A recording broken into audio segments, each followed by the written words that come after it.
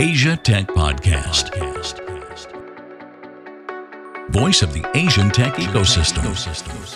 Okay, so hello and welcome to Asia Tech Podcast. My name is Graham Brown, joined in the real Asia Tech Podcast studio today by Wei Qing Jen from Vybes. Wei Qing, welcome to the show. Thank you, Graham. Happy to be here. It's awesome to have you here. I think there's a lot to talk about today. We're going to talk about Vybes. We're going to talk about your journey. Excellent. And you're not just the founder and CEO of Vybes, you're also a serial entrepreneur and investor. That's right.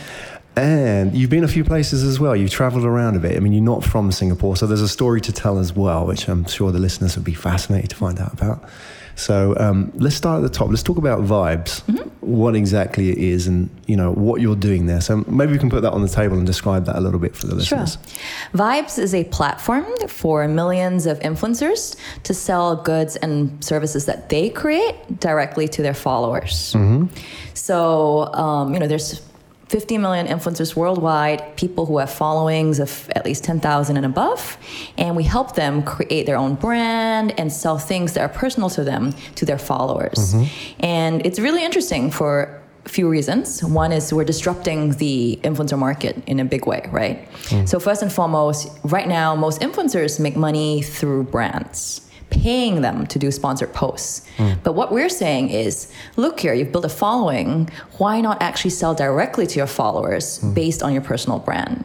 So a really, interesting example would be the Kardashian family, right? So, they started with no acting skills or singing skills or modeling skills, but the youngest Kardashian just last year sold 400 million worth of goods in 18 months. Wow. Just by monetizing her personal brand. She created a line of cosmetics to sell directly to her followers and made a lot of money from that.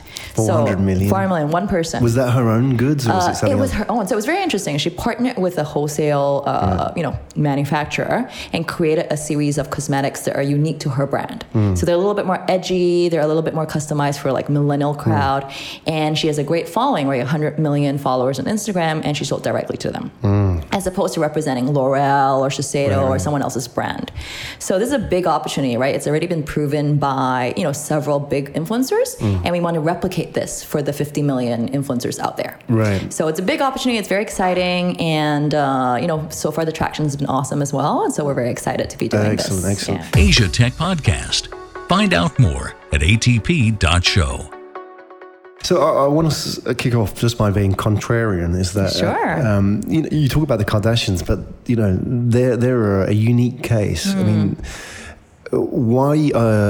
How can you replicate that kind of effect for the average Joe out there? So is that what we're talking about? Or are you talking about celebrities in different countries? Who are we talking about as influencers? That's a great question. So we're talking about anyone who has more than 10,000 followers, at least, right? On Instagram or anywhere? On Instagram for now. We obviously are going to go into other, platforms like Twitter or even Twitch in the future. But we're talking about the wannabe Kardashians, right?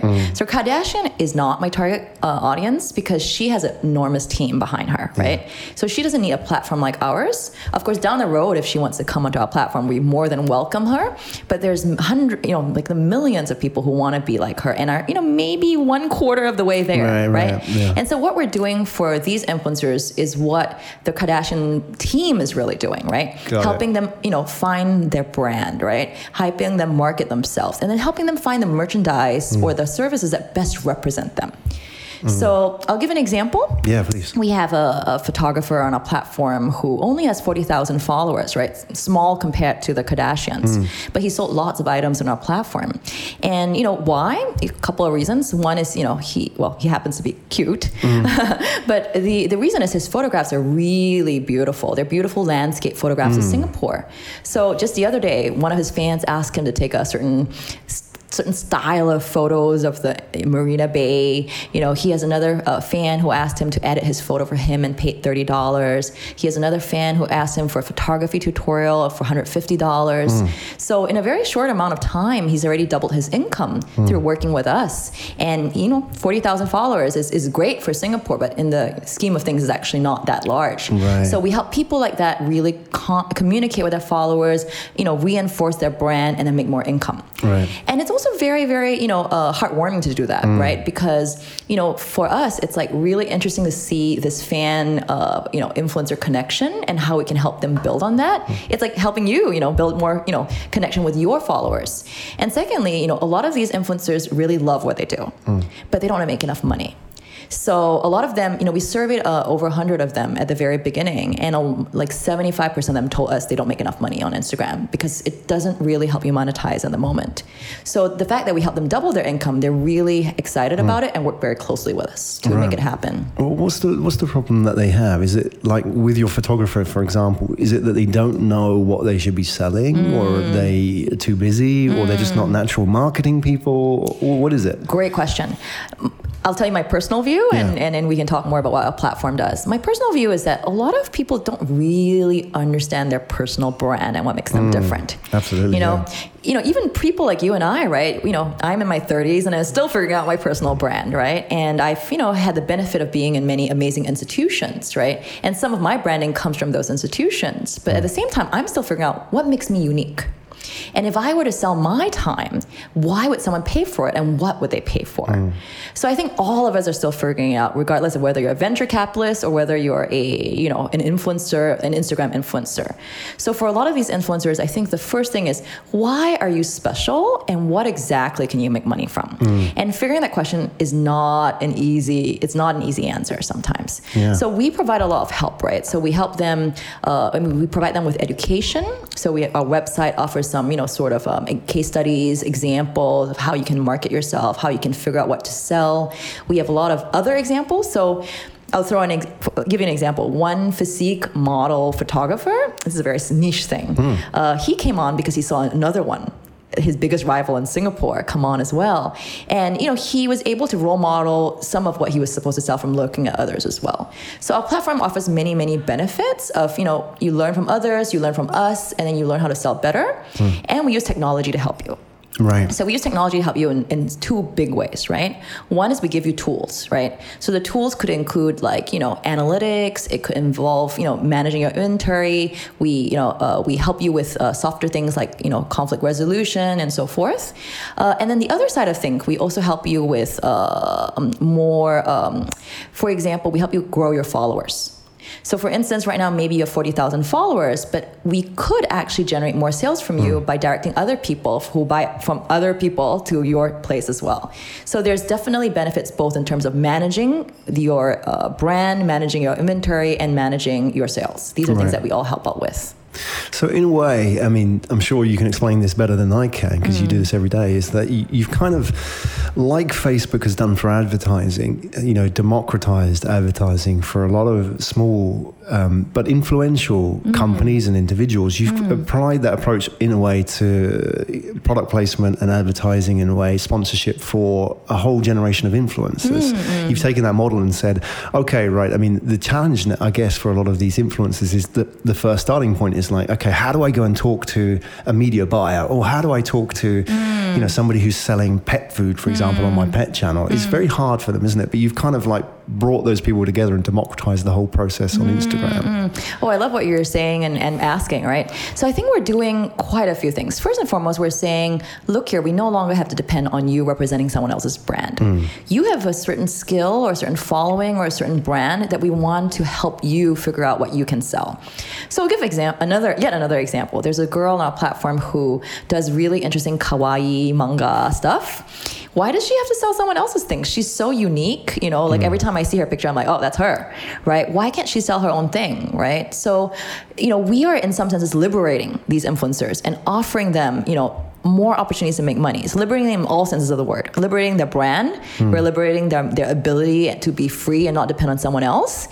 And on top of that, we're liberating the user, right? No longer do I have to say, I only hear what Graham says because someone else pays him to. Now I can actually pay Graham to hear what I want him to say to me or to, be his authentic self. So it's liberating on various fronts, actually. And ultimately, it's also liberating, we imagine a future where we don't even necessarily need to depend on, big companies to manufacture things for us. Maybe everything in the future will be customized and user generated. And I think that's a really future that we, think can be possible through working with these influencers very closely. I mean, another way to think about influencers is that a lot of them are content creators, right? In the same way that you are a content creator. We want to work with content creators to make it viable, to not just rely on advertising, but directly selling to your followers so that there's user generated content, it's democratic, and everyone feels, better as a result. So, Amazing. And is there sort of certain products or certain types of people that work really well on that platform? And have you been surprised? Because we're talking about the background to the company as well. You've been doing this for quite a while. I mean, you've been building this for a few years. And so have you learned something about, you went in thinking this type of influencer or this type of product, but you sort of been challenged by your assumptions? What have you learned? Interesting. So we've launched it actually in April. So before that we were doing another app, and that's also done quite well in itself. But this particular product, I would say that we're still learning, to be honest. But there are roughly speaking, two buckets that have sold very well, right? One are people who have a very particular niche audience or niche skill that you can't find elsewhere. And another are, people who really have super fans who follow them and just want to buy whatever it is, right? I would say that there might be a third category, which is there's some people who are very attractive as well, and people want to get closer to them. So roughly speaking, these are the three buckets of things that have sold well in general. I would say in terms of surprising, I guess one thing you can't predict ahead of time is who would sell better based on number of followers, right? Yeah, so there's some who, might have, so let's say on average right now we have, so in Singapore, for instance, we have anywhere between 10,000 to 200,000 follower type influencers. But it's not always the 200,000 one who's going to sell better. Sometimes it's the 50,000 one who sells better, maybe because they find, they sell things that are more unique. Maybe it's because their followers are more sticky. Who knows? But there's a variety of, that part has not been predictable today. Right, yeah. Right. You're also learning a lot about influence, aren't you, by doing this? Which I think is fascinating. I mean, that's valuable to ad agencies and media buyers. Absolutely. Like from what you just said. Like, 50,000 or 200,000. Why is one 4 times bigger but sells a tenth of the other? Exactly. In some senses, we are, putting a dollar value on all social networks, if you think about it, right? On LinkedIn, right? I mean, I have a profile there and I try to boost my profile, but am I worth more or are you worth more, right? Like, obviously some of it you can tell by looking at how much my company is worth, but beyond that, how much is that person's brand really worth?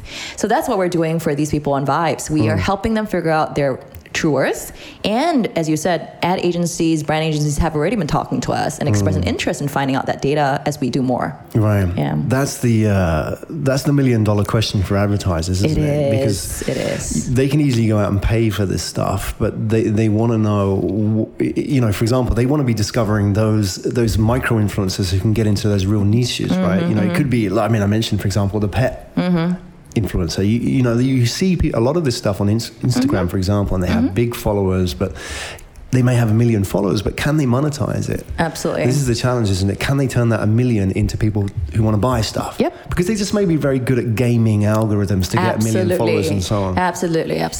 So I think, in terms of $1 million question, I think there's at least a few that we're trying to solve here, right? One is, how much are you worth? The second is, how much are you worth, therefore, to advertisers down the road? And third of all, can we in some way generate a new set of merchandise or products and services that are unique because it's user generated? It's not just dictated from the top down by, brands or media buyers and so forth. Right. Because, P&G, for example, have invested a lot in that approach.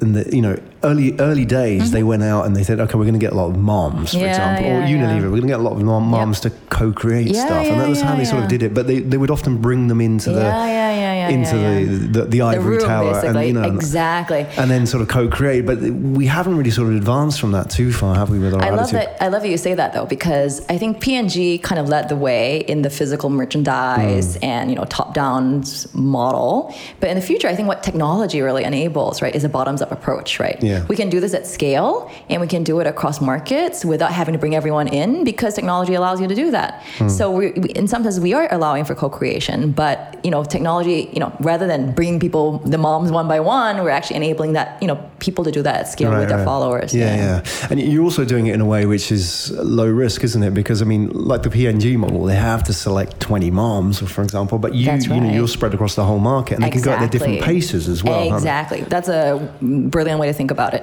I think right now we're just reaching out to influencers. Obviously we are curating a little bit, but really we're just seeing what the market tells us to some degree as well. And as I said at the beginning, you sometimes don't know which one sells better than others. Obviously we try our best to curate, to advise, and so forth, but ultimately we let the market tell for ourselves. And that's something, again, that a scalable platform can do, where a shop that has lots of capex can't really do. So, exactly. Well, let's talk a little bit about your background and how all this happened, because you've got a really interesting story, Wei Qing, is that you're not from Singapore. I am from Singapore, but I've you're not from Singapore? Yes. But looking at your history, if you go back, you spent quite a bit of time in China. That's right. Okay. All right. So put me right. You are actually from Singapore. So I thought, because you went to... the story that I understand is you grew up... Beijing, or you were educated in Beijing, you went to the US. There's quite a lot moving around, so put me right here. No worries. My background is almost as complicated as yours. Right. Okay. So I grew up in Singapore, actually not far from where we're doing this recording, and I went to the US for college. So I was at Stanford in California for my undergrad, and then I was at Harvard for graduate school, which is where I met my co-founder. And then after that, I lived in New York for a couple of years working as a consultant with McKinsey before moving to China with Tomas as an investor. Got it. So, and I spent 6 years in China and 6 years in the US.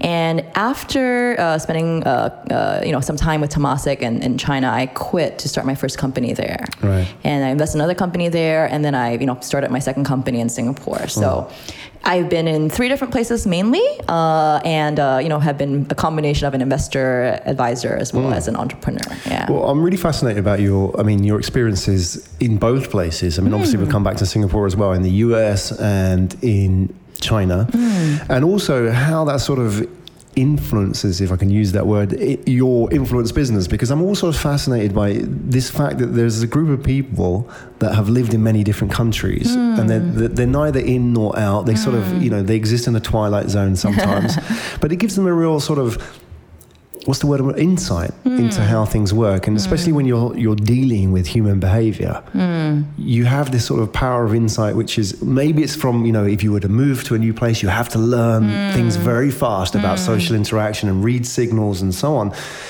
And the other side maybe is that you can sort of separate the BS from what reality is in culture, right? I hope so. Yeah, definitely. So, how do you think that adds anything to your story in terms of what you're doing, specifically like dealing with influencers and so on? Oh, absolutely. So I think there are a couple of ways that it affects us, right? Number one, both me and my team have very global perspectives, right? So, in our team, we have people from Germany, France, Vietnam, Indonesia, where else? Singapore, the US, lots of different places, even though we're a small team still. And, I think we all really have the same hunger to really want to build a global business, right? That's what made a lot of people move to Singapore out of their comfort zone, right? And to join me in my, venture and really goal to really build a global company. So I think that global perspective is something that both my team and I really share.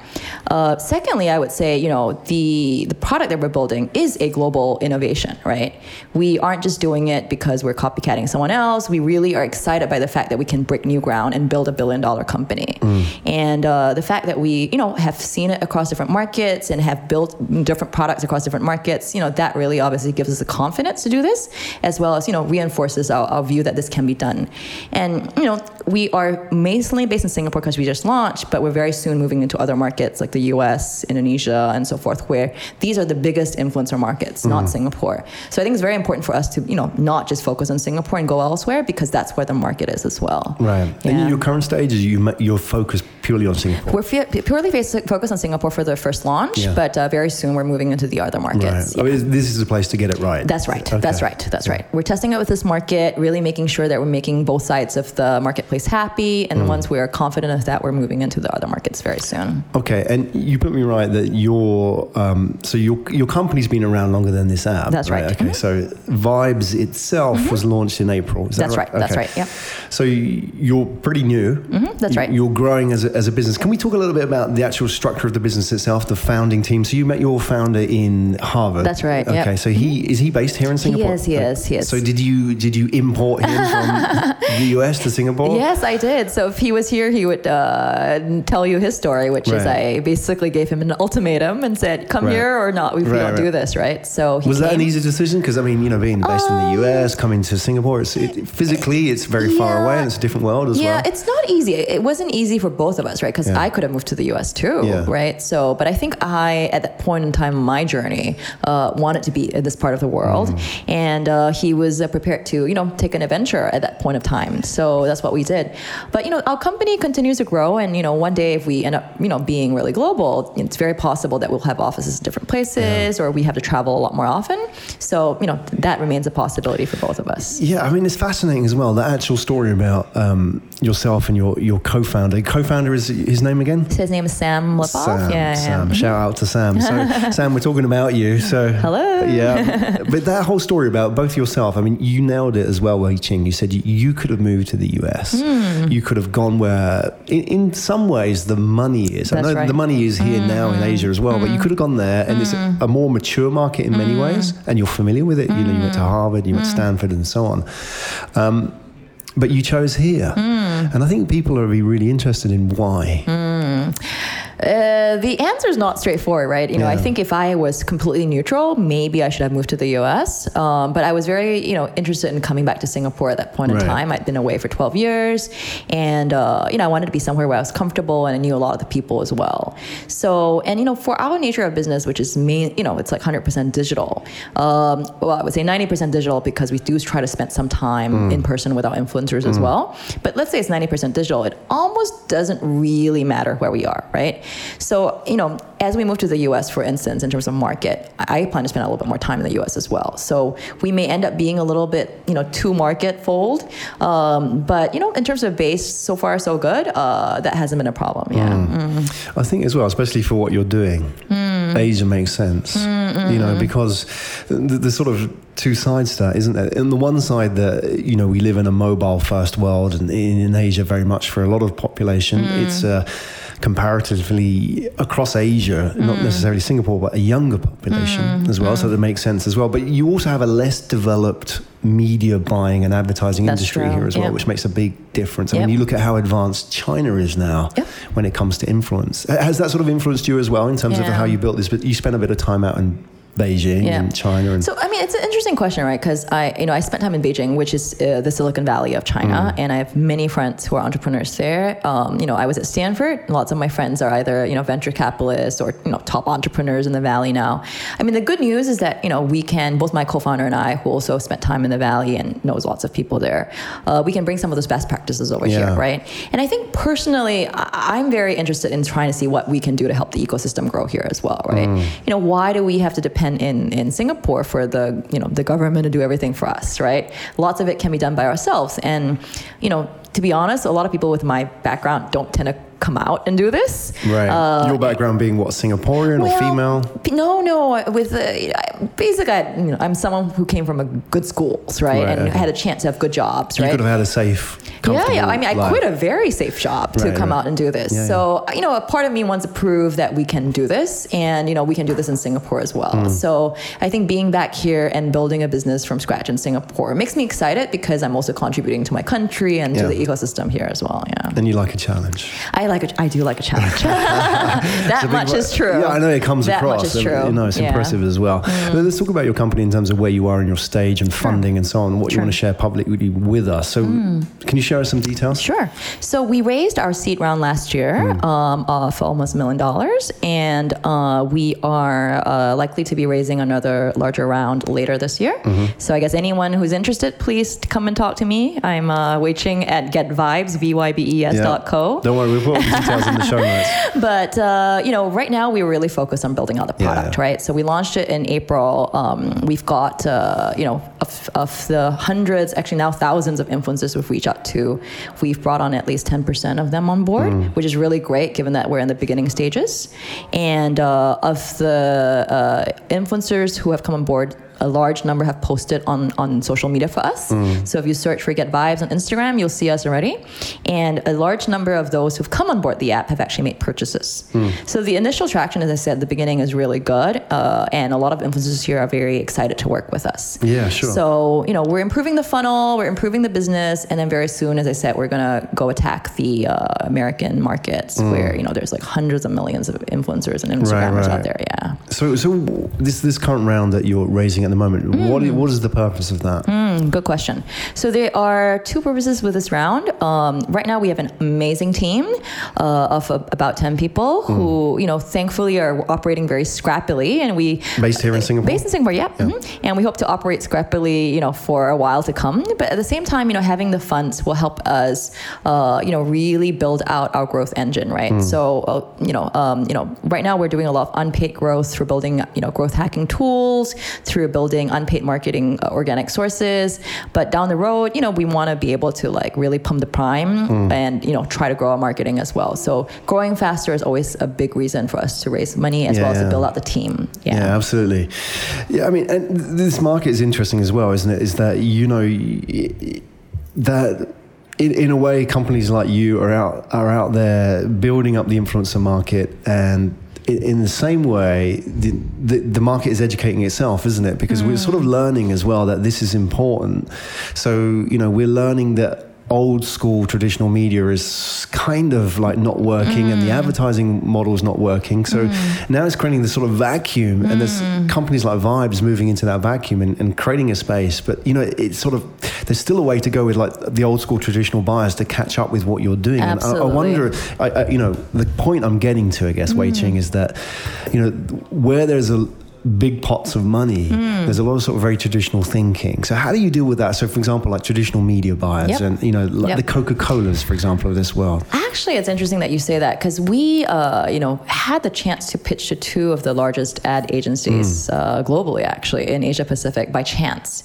And to my surprise, actually, both of them caught on very fast. In fact, one of them came to me and said we could do a pilot together, right? And he would be interested in bringing one of their largest clients to work with us to actually, sponsor some of the follower influencer interactions, because he can see the value in it, right?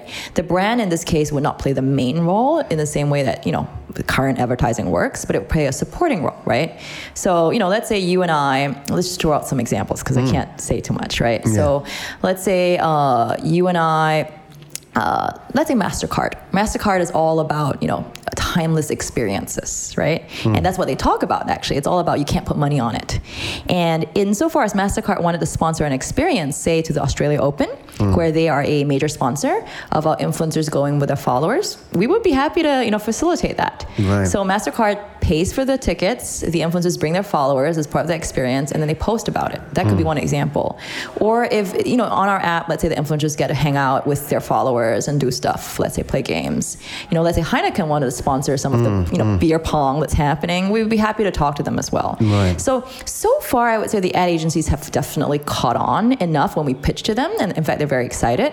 But, as I said to you earlier, I think the real focus of what we're doing is the influencer to follower interaction, and then gradually building their brands into this as well. Yeah. Absolutely. So, because I was just curious about the actual potential models here. Understand. Right. And actually, it was actually one of the two ad agencies which talked to me about saying, how do we actually put scoring on the influencer value and really use that data to sell to ad agencies down the road. So they definitely see the value of it as well, and they're supportive of us doing it. Yeah, excellent. Well, it's great. I mean, it also gives another avenue to growth as well. Oh, absolutely. Yeah. Absolutely. The brands coming in will make the influencers feel more, secure with us, and also make sure that we become more defensive, right? If we're the platform where certain brands are working with, the influencers are like, oh, okay, not only can I sell to my followers, but the brands are supporting this, so I can feel like happy doing this as well. So, yeah. Excellent. Oh, good. We talked about the background to the company. We talked about the funding. We talked about what your growth strategy is. I mean, in terms of the potential here. You've mentioned it as well. I mean, I guess some listeners may tread with caution now that you're talking about international expansion. It's never easy. I mean, if anybody's going to do it right, it's going to be you with your background and your cultural awareness and the fact that you act quite boundaryless in many ways. But that can be an expensive business. Sure. Especially when you're doing B2C in some ways. So, absolutely. So can you sort of talk a little bit about that? Because obviously you've thought this through and thought through the numbers and so on. Absolutely. How does this work? It's a great question. So any consumer business has to contend with the fact that growth can be expensive. But because we've had experience building out other apps as well, I think we're very, very focused on seeing how we can use technology to actually help us lower our costs of acquisition. I'll give you a couple of examples. I can't say too much. Yeah, sure. But, one example is how do we reach out to potential followers of these influencers without actually having to pay for them, right? I mean, as I said, can't say too much, but right now I could see who people's followers are. Right. So is there some way for me to consolidate their followers at scale and actually write to them at scale as well? So we're building a lot of what I would call growth engineering tools to actually help us both reach out to the influencers extremely rapidly and also to their users extremely rapidly as well. And that's something that we can do through being very clever in terms of our technology and marketing. So I call it our growth engine, and I think we're very focused on doing that and not relying on paid marketing only. So that's point number one. Another thing, obviously, is the product itself can help us, the product and related marketing around it can help us grow, right? So, we call it the K factor. How do we build K factor within a product, right? So a great example of this is Candy Crush, right? Candy Crush grew so fast without having to pay for it because they were able to incentivize existing users through giving them, more time to play or less time to play by inviting their friends onto the platform. So if we can help improve the virality of the product or improve the inherent quality of the product, these are ways in which we can get existing users to bring on new users as well. So can we talk a little bit more about that K factor? I mean, that's fascinating. I'm from a marketing background, and I'm also trying to think in terms of what, going back to media buyers and agencies and so on, people representing brands are thinking about. You're talking about something very interesting here. What is the K factor? Can you expand a little bit? What can you share with us? Sure. The K factor basically is, how many users does a user bring on, right? So for every user you bring on another user, that K factor is 1. So if I can ensure that I have 100 customers and each of them bring on another 100, that means that K factor is 1, and then if the next 100 brings on the next 100, you can see how the growth keeps growing without me having to pay for any new users. Now, I should caveat all this by saying, please Google it and read it yourself because I might be getting some of it wrong. But the idea here is you want to get existing users to bring on new users without having to pay for them. And you can do that either by, really 2 ways, right? One is your product's so amazing that everyone just naturally, brings on people because they can't help but tell everyone else about it, right? Or it works so well that you can't help it, or it's a monopoly, right? So for example, to some degree, Grab is in a monopoly in Singapore right now, and you have no choice, right? You could still hail a cab on the road. That's your alternative. And then the second possibility is you actually built mechanisms within the app to encourage that kind of behavior to happen, right? Be it through referral codes, be it through, you can't do something on the app unless you introduce a friend onto it, or this activity, you need to get 3 people to fill up, the number of people to attend it so that you can actually buy it. These are all ways that you can encourage people to get more people onto the app without actually having to pay for it. So these are things that, as a company, we're very focused on, which is how do we use the product and how do we use, technology to actually help us reach people at scale without having to pay for them. Yeah. Those are things that we're very focused on. Right, and does that just require a lot of split testing and a lot of experiments because there isn't really sort of a known pathway for that, is there? It is. So it requires a lot of, in our world, we call it a very hackery mindset, right? Yeah. You basically say, may not be encouraged, but how do we go circumvent that to actually make that happen? A lot of it requires using technology very intelligently. It's not like deep, AI AI stuff, right? It's like, how do you use hackery, technology to like actually help you fulfill your needs? And thirdly, also really understanding what leads to what, right? So for instance, right now we try our best to follow our influencers' followers in the hope that they follow us on social media, and therefore we can then communicate to them through our channel and to sell more stuff on Vybes to them. Right? There's many, many, many ways to do this. So, but I think what's most important is that the company like cares about this. If all we did was say, oh, we have $100 million, whether we just throw it out and pay advertising, then we would never bother thinking about these. Yeah. So for us, we want to use, money, want to raise money in order to make us grow faster. But at the same time, what I would say is, I think we're a very attractive company to talk to because we also care a lot about how we can build organic growth. Yeah. And there's a bit of education there, isn't it, for the buyers, and so they can understand that it's not just a case of product placement. You've got to build a relationship. You've got to nurture it as well. Because you can easily, you can throw money at this, right? Yeah. But ultimately, they want to build a relationship with the followers. That's right. And to your point, finding the right mechanisms are not easy. That's why you have to test it, right? Yeah. So absolutely, we test and we experiment all the time. Yeah. Excellent. Okay, so obviously you're growing, you're testing out new pathways really to understand how influence works and so on, and there's a lot of opportunities as well. So I want to just get an understanding for the purpose of the listeners, what kind of people you want to partner with. So obviously we talked about the funding side, that was pretty straightforward. There must be other people in the ecosystem that you want to build with. Who would you like to reach out for you, having heard this interview? Gotcha. Great. Thank you so much for asking that question. So as you mentioned, people who can, invest in us are always people we are always interested in talking to, but there's so many other partners as well, right? One of it is we're building a consumer brand. Right. And, insofar as you have, people in your audience who are PR experts or really want, know how to build a brand, I would love to talk to them. I want to build Vybes into a global brand that's recognized. And, we need help, as much as any startup does. Secondly, we work a lot with influencers. So if there's anyone out there who really understands this space, influencer marketing, or happens to have, my cousin happens to be like the biggest influencer in Brazil, I would love to be in touch. Or if you happen to understand this market because you've been managing for someone else, we would love to get in touch as well. The other possibility too is, we are a consumer company trying to scale. And there's some people who have had experiences scaling companies across multiple markets. That's always valuable because they're definitely best practices that we can learn from. So I try I definitely spend a little bit of my time as the CEO talking to other big companies in the space so we can learn from them so that we don't make the same mistakes. We try to test, but at the same time, we try to learn from the best, right? So if there are people who really are excited by this or have done it themselves, they may not be investors, they might be entrepreneurs. I would love to get in touch. Please feel free to reach out. Yeah, I know exactly one person I'm going to forward your way as well. Awesome. But I mean, there's a lot of people in that space as well, and they're sort of, they've built consumer brands and they have that sort of global experience. Especially, there's a lot of consumer brands that have done a lot of interesting stuff in building influencers in the old school model, right? They went away from the advertising models and went out and did events, and they built those channels, whether it was with magazines or with, like DJs and so on. There's a lot of that as well. So those people, now you have these sort of higher tech tools for them. Sure. I'm sure they're going to be very interesting. And although we said that we're trying to disrupt brands to some degree, as I mentioned as well, brands can also be supporting in the entire journey as well. So if there are players who see an opportunity here and want to partner with us, we would love to talk to you as well. Yeah.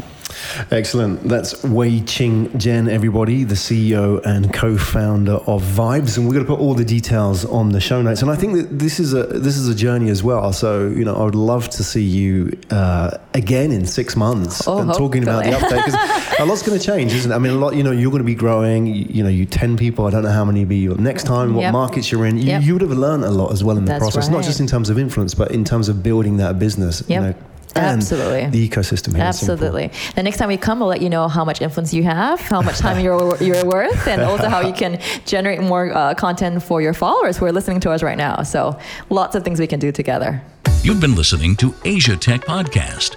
Find out more at atp.show.